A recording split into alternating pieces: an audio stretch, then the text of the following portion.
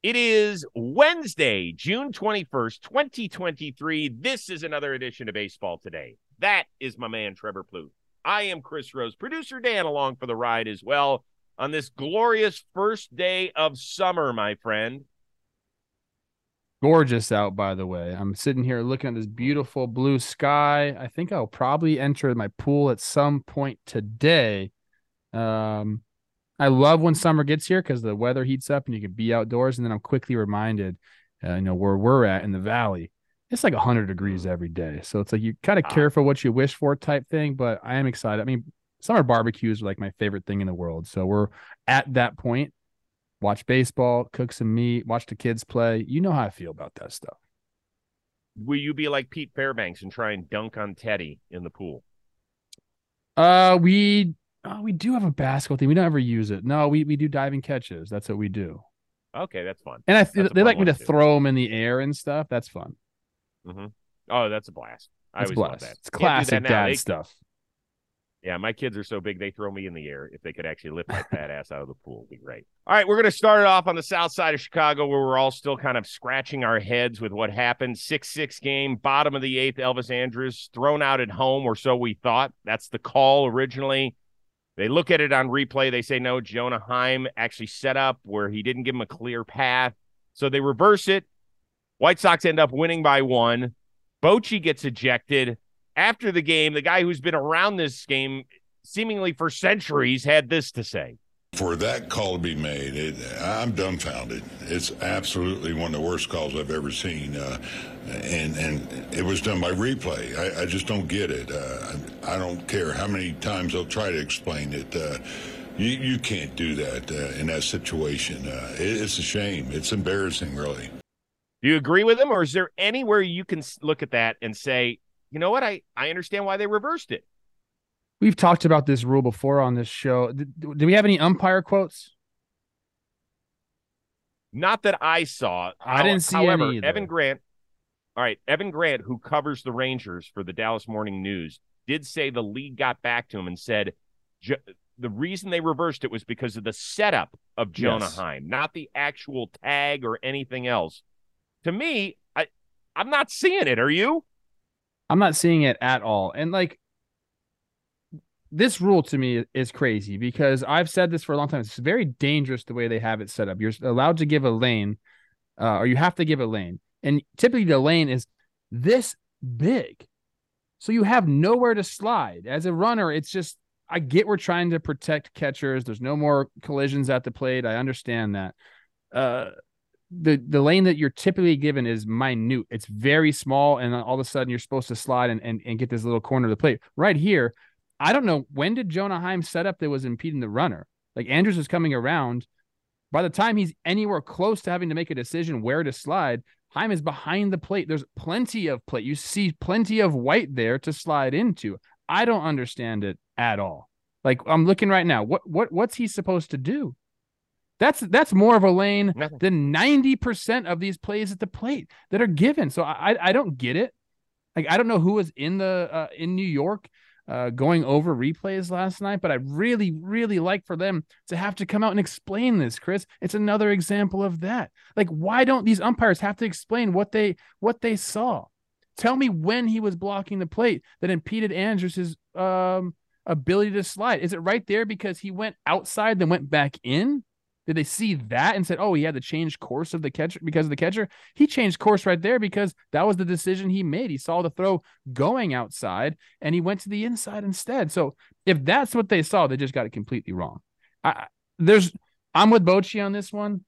Like, I'd like to look at these things objectively and not just think about him, as like an old school baseball player. But this one to me is as clear as day. I just don't understand how they could overturn that. We have a saying in the Rose household: don't grow up stupid. This was stupid. There's just no way. If they had originally said, hey, listen, no, you know what? He's blocking the plate. We didn't like the way he was set up, and they didn't reverse it for whatever reason, I would still be upset. But I wouldn't be fuming. And this isn't even my team. I can't imagine how Rangers fans are feeling today. Like, they reversed the call. They looked at it and they said, here's where he made the mistake. Now, the problem is This is a nameless, faceless, behind the curtain Wizard of Oz type shit. And it's the number one thing that this sport does best. Fuck up the officiating. They really do, because these guys are really, really good. Phil Nevin even said it last night. He had a play overturned last night with Brandon Drury where they thought he was safe, and then they reversed it, and he said, well, just let the umpires be umpires. Get rid of replay. I don't like it. I do like replay. I like getting it right. But this is the most wrong thing I've ever seen in terms of a reversal. I'm not getting it at all, and it drives me nuts that the league continues to just go, maybe if we don't talk about it, we'll just move on to the next thing. How many times, whether it's sticky stuff, hand washing, replay, just let's talk about it. Please, someone. Yeah. And we've put a lot on their plate with the pitch clock, with the substance checks. Like, I get that. Like, it's harder to be an umpire now than it probably ever has. And the microscope is on you, more than it ever has been. But you're right. Like, all we want is a little bit of clarity and just answer some questions, because we're all beholden to that. As players, as managers, like, you have to stand up and answer questions. Like, what separates the umpires? If you have the type of job security that these umpires have, and it's incredible job security, you got to be able to face the music from time to time. That should be in their contracts. Hey, be available for the media. Whether it's the crew chief, whether it's, like, somebody has to be available to the media, because why not? Why wouldn't you? These guys make really good money, C-Rose, and they can't get fired for their mistakes. So let's, like, at least have them answer questions about possible mistakes. Hey, listen, last night it wouldn't have been the on-field guys. The on-field guys did their job. In our opinion, they made the right call. The minute Bochy comes out and argues, they have to throw him out.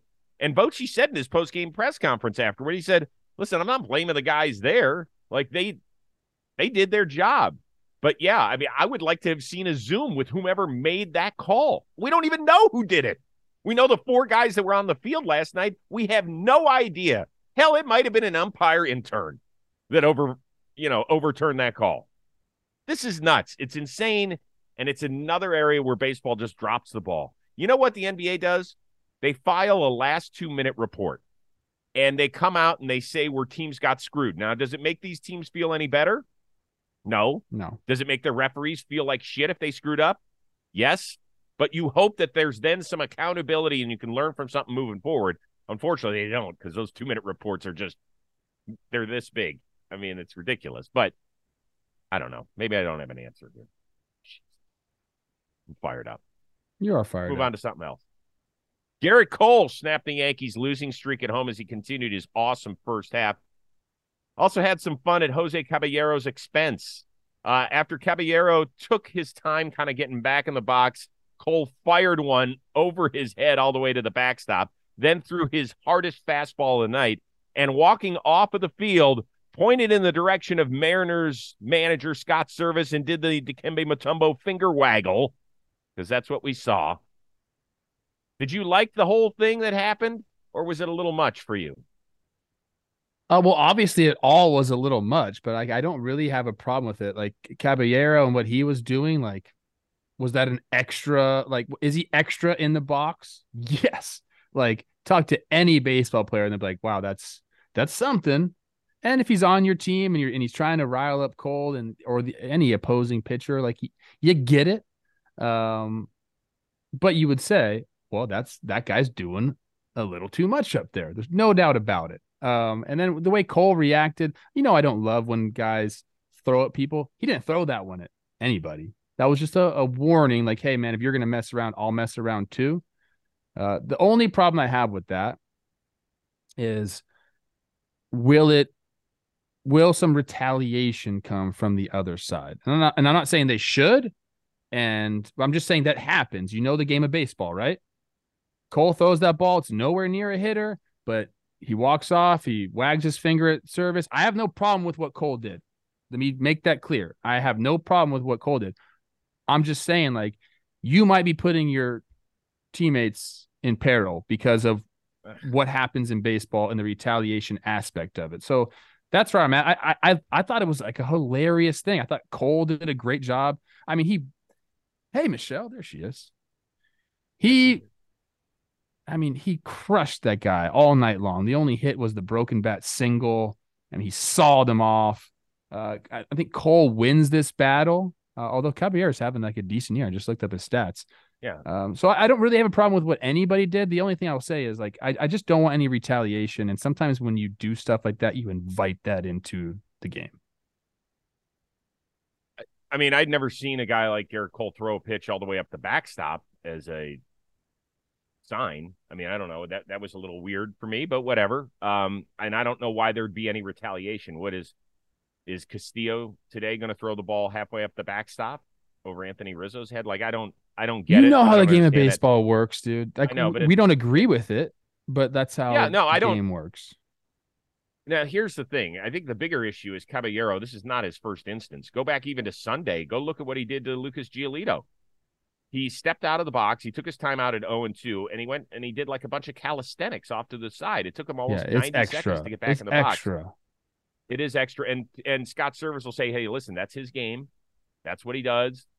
And, okay, so if that's the game, if the whole idea is to move the game along with the pitch clock, you get a timeout. But unless you're hurt, I'd be like, let's go, dude.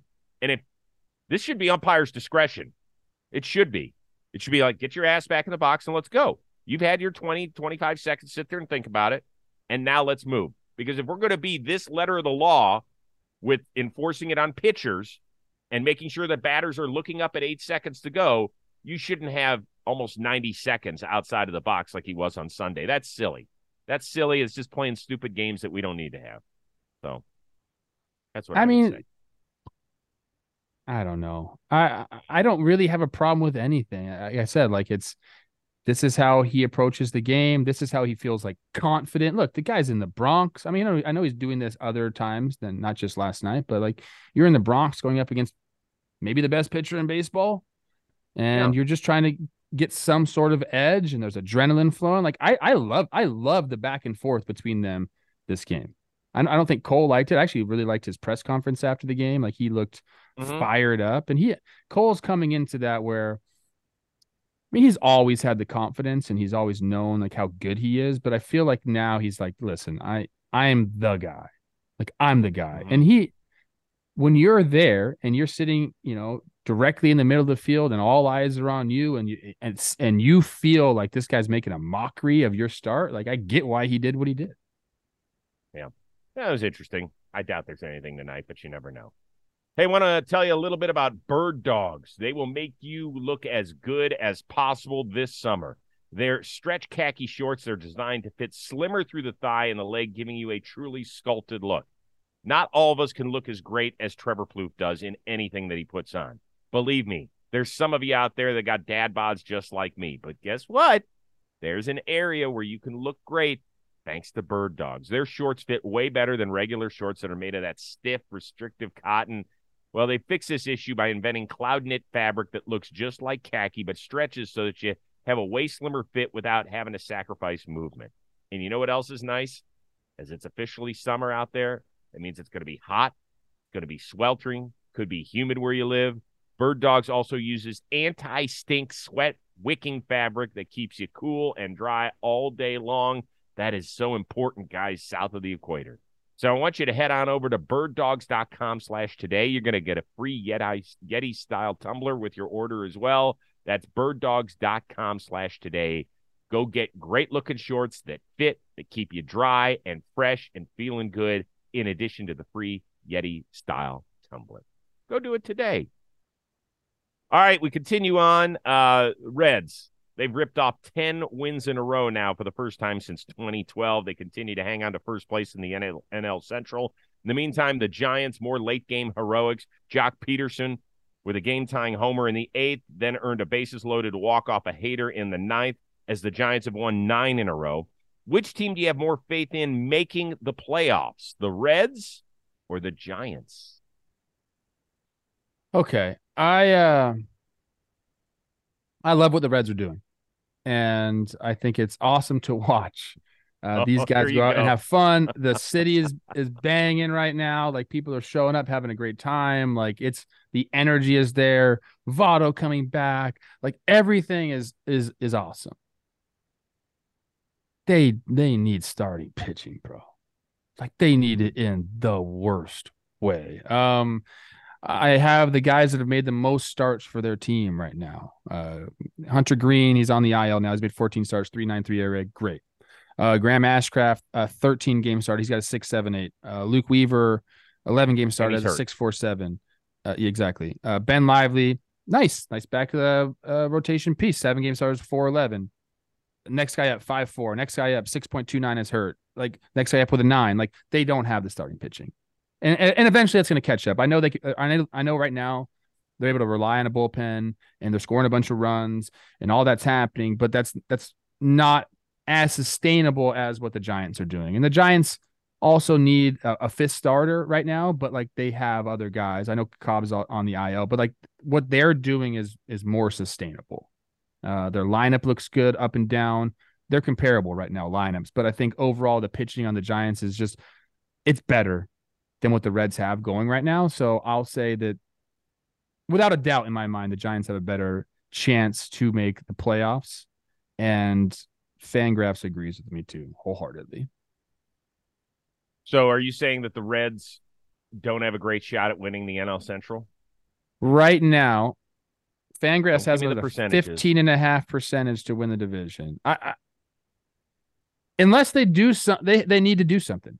Like everybody needs to get healthy, and they need to like flip the script and be great pitchers the second half. They need to go trade for somebody. I don't know what it is they can do, but without that move or getting everyone healthy, and then all of a sudden they're just great pitchers, I think the Giants have a much better chance. So the Reds this weekend, I believe, play the Atlanta Braves. That is going. I'm sure we'll talk about that on Friday's show as we set up the weekend. That is going to be the telltale mark for me. Like if this team can compete and stick with that lineup and go against that starting pitching and just the aura of the Atlanta Braves, that'll show me something. People say, well, hold on, Rose. They just swept the defending World Series champs. Sure as hell did. That was really impressive. That Astros team is struggling. They're really now. I don't give a shit if you beat the Colorado Rockies 10 straight times. You win 10 in a row. That's really impressive. But this you're right. This team needs to add if they're a serious contender. With that being said, I do think that the Reds have a better shot than the Giants because I don't know if the Giants are definitely better than the Diamondbacks, and I still don't think that they're better than the Dodgers. People say, well, hold on, they just swept the Dodgers in L.A. Yep, they sure did. Did a great job of it. But I'm going to, just like 2 years ago, I'm probably going to say the same thing, and Giants fans are going to get on me. Well, then you're welcome. If I helped push you to 107 wins 2 years ago, good. You said make the playoffs, not win the division in your question. So that's a completely different answer, by the way. Yes, it is. Yes, it is. But I think that if they're the third best team in the division, and I haven't quite figured that out yet. If they're the third best team in the division, it could still be a long shot to make the playoffs. Could be. I mean, right now they're a plus a game in the wild card standings. Cincinnati clearly has the division lead right now, but they'd be a game and a half back in the wild card standings. I love all the young guys doing well. It's amazing to me. You have to expect a little bit of regression. Yeah. Here's one thing I do love about the Giants. Last night was their 12th win when trailing by multiple runs. That's a lot. In fact, that's the same number they had all of last year. So in less than half a season, they've equaled that. It means late game, they're in it. And Camilo Doval has done a remarkable job this year at the back end, just shutting things down. He's been awesome. Few great pitching performances in the National League last night. I'm going to add one more to our list that I originally sent you. So which storyline has captivated you most right now? Marcus Stroman, 7 more shutout innings for his 7th straight win. Marlins phenom Yuri Perez lowered his ERA to 1.54 after 6 shutty last night. Spencer Strider paced the Braves to a 7th straight win and joined Doc Gooden as the only pitchers with 300 strikeouts in his first 35 career starts. And then Clayton Kershaw, 7 shutout innings as the Dodgers took care of business down the road in Anaheim. Which of those 4? All very impressive. Clayton Kershaw might be the NL frontrunner for Cy Young. Stroman is like just putting his stats where, or what's the expression I'm looking for? So he's putting his stats where his mouth is. Mouth is. That's what I was gonna say. That doesn't sound right. Like he's well, like saying like, let's go, sign me up, and he keeps pitching with that. Like he's putting pressure on himself, and he keeps performing. Love that. Love Strider and everything that he's about. But I'm gonna say Yuri Perez. This guy's 20 years old. Yeah, he's 20 years old, Chris. Okay, since May 28th, he's made 5 starts. 27 innings pitched. There, he's on a pitch count because he rarely ever breaks 90. 27 innings pitched, 1 earned run. I know. Let me say it again. 27 innings pitched, 1 earned run. He's got a .33 ERA. He's 20 years old. What were you doing when you were 20? This guy's dominating the big leagues in a very tough division on a team that's surprising everybody. Like, we knew this guy had potential because look at him, and he was a top prospect, but to come up and do this it's incredible. It's awesome. So I'll go with Yuri Perez. Skip Schumacher told me when I saw him out in Anaheim, they had just brought up Perez a couple of weeks earlier. I was like, holy smokes, he's a freak. He goes, he has no business being up here right now at 20 years old. He should be a junior in college somewhere. It's crazy. But he said he just kicked down the door. We just couldn't wait any longer, and he has been flat out filthy, and I can't wait for the day when they take the training wheels off. It's probably not this year, but somewhere down the road when he is 8th, 9th innings, and he's given up 3 hits, and he's struck out 12, and he's walked 1, and he's given up 4 hits, and that's going to be the common occurrence line for him. With all that being said, I'm going to go with Marcus Stroman. I think he's an amazing, amazing story. 33 years old to continue to do what he's doing. And the amount of shit that he talks is unparalleled. He's fascinating. Like, I get right on Twitter after every one of his starts. Now, it's been a glorious run for him the entire year. It's just been great. Last night, somebody said, I love Stroh because he walks the walk and then talks the talk. And he followed that up, Stroman, by tweeting, I've been walking the walk for my career now. Too much emphasis on lame analytics and not enough love to those who just know how to do this shit. I love it. And I said Clayton Kershaw might be the NL favorite for Cy Young. I mean, Stroman might be the NL Cy Young favorite. Right. So one of the other points he made on Twitter last night was that analytics and strikeouts are for losers, essentially. I don't know if okay. I'm not exactly quoting it because I don't think he said losers, but he might have. But yeah, if you look at where he is, he's obviously leading the National League in ERA.